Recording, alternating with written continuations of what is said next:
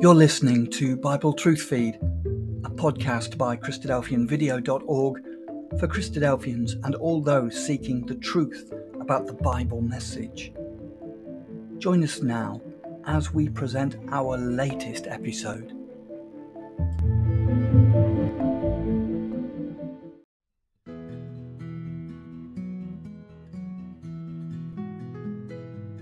Faith. We all have faith. According to the dictionary, faith is allegiance to duty or a person, belief in the traditional doctrines of religion or a system of religious belief. When we turn on the light switch, we believe that the light will come on. That's faith. When you go to work, you have faith that you will be paid. When you turn on the tap, you have faith that water will come out. Sometimes we have to put faith in something or somebody. If we go on a flight, we're putting faith in the designers and makers of the aeroplane and those who fly it. The child that jumps from the top bunk into the arms of their parent has faith because they believe that the parent is going to catch them. However, even though we all have faith, that is what the dictionary calls faith, we must understand that there is a difference between dictionary faith and biblical faith. Hebrews 11 in the Bible is called the faith chapter. It is a list of people whose faith in God caused them to do amazing things. Their faith and the works that resulted were pleasing to God. To fully understand what biblical faith is, we must first understand what it is not. First, biblical faith is not faith in faith. We sometimes feel that our faith will determine the effectiveness of the outcome. If I convince myself that everything will be alright, then my faith will produce the positive outcome I desire, because I have faith and I believe in faith that everything is going to be alright. Then when the outcome is not what we thought it would be, we become discouraged and upset with God and try to blame God. However, it was not God that failed, but our faith in faith. We lacked biblical faith. This misconception of faith in faith leads to the second misconception, that because I have faith, I can make God do what I want him to do for me. Biblical faith is not the capability to manipulate God. Biblical faith is pleasing God. However, if it is not in God's will, your faith in faith is not going to change his mind, regardless of how much faith in faith you have.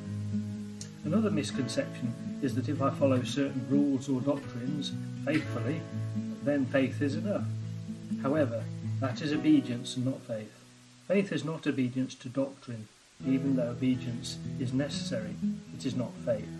And faith is not a blind leap into darkness and believing that something will magically happen just because you are ignorantly blind to logic and reason. I can go to a zoo and have all the faith I want, but if I jump into the lion's den, I've ignored logic and reason. Therefore, my so-called faith will not change the circumstances or the consequences. Biblical faith is not faith in faith. It is not a tool used to manipulate God. It is not obedience to a set of rules or a doctrine, and it is not a blind leap into a situation bypassing logic and reason. So what then is biblical faith? Hebrews 11 verse 1 says this: Now faith is the substance of things hoped for, the evidence of things not seen. We're all familiar with the idea that seeing is believing. I don't need faith to believe in something that I can see and touch and feel. However, if that something is in the future, faith is what can make it so real in our minds, it's as if it's already here. Faith is what makes something hopeful in the future so real, it's as if it's already happened. The second part of the verse says that faith is the evidence of things not seen. The idea of evidence is something that proves something exists. If you cannot see or touch something, then faith is what convinces you that it exists, as if you could see and touch it. This is where it applies to God.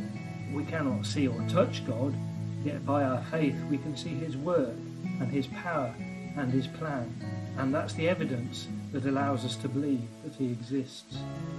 And believing in God is not a blind leap of faith, so-called. We can see the evidence that God exists all around us, and in the Bible, his message to us. Going back to the list of people who had faith in Hebrews 11, we see that their faith was the substance of things hoped for.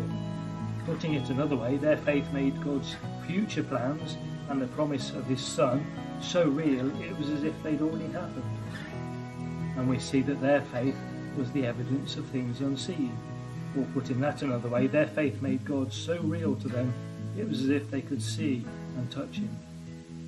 The book of Hebrews also says this: "But without faith it is impossible to please him, for he who comes to God must believe that he is, and that he is a rewarder of those who diligently seek him." The whole of the Bible is written by God and is simply about how to be in a relationship with God and how he wants to be in a relationship with each of us. Reading and understanding the Bible is a good way to start to have faith. Indeed, it says, faith comes by hearing, and hearing by the word of God. And God gave us his word for us to be able to prove things we need to believe in. In 2 Timothy 3 and verse 16 we're told, "All scripture," that's the Bible, "is God-breathed and is profitable for doctrine, for reproof, for correction, for instruction in righteousness." For reproof. What we read is a proof that God exists and what the Bible says is true. The more we read and understand the Bible, the more we will have faith in what it says and the God who caused it to be written for us. Having faith is the start. Believing God is creator, believing God can save you through Jesus is where it begins.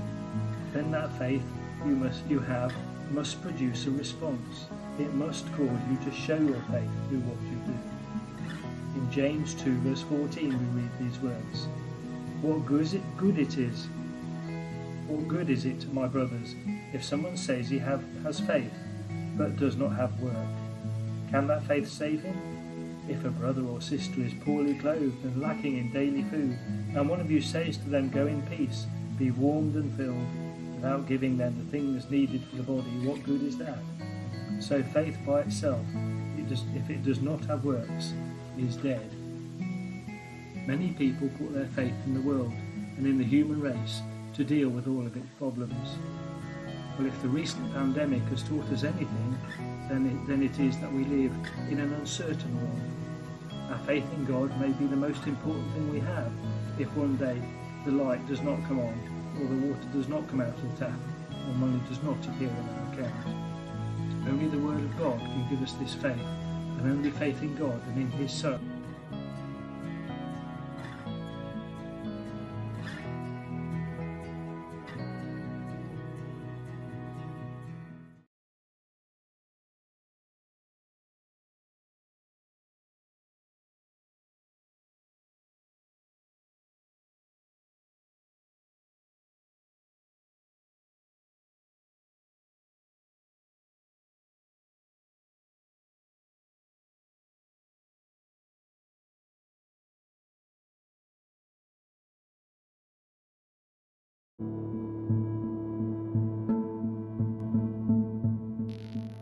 Thank you for joining us. We hope you found the episode helpful.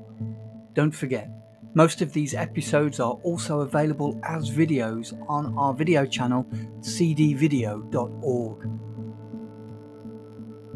So head over and take a look. If you have any comments or questions or suggestions, please get in touch or leave us a voice message. We love to hear your feedback. You can email us at btf@cdvideo.org. If you enjoyed the episode, then please share it with others. Until next time, may God bless you in your studies and your walk towards God's kingdom. Amen.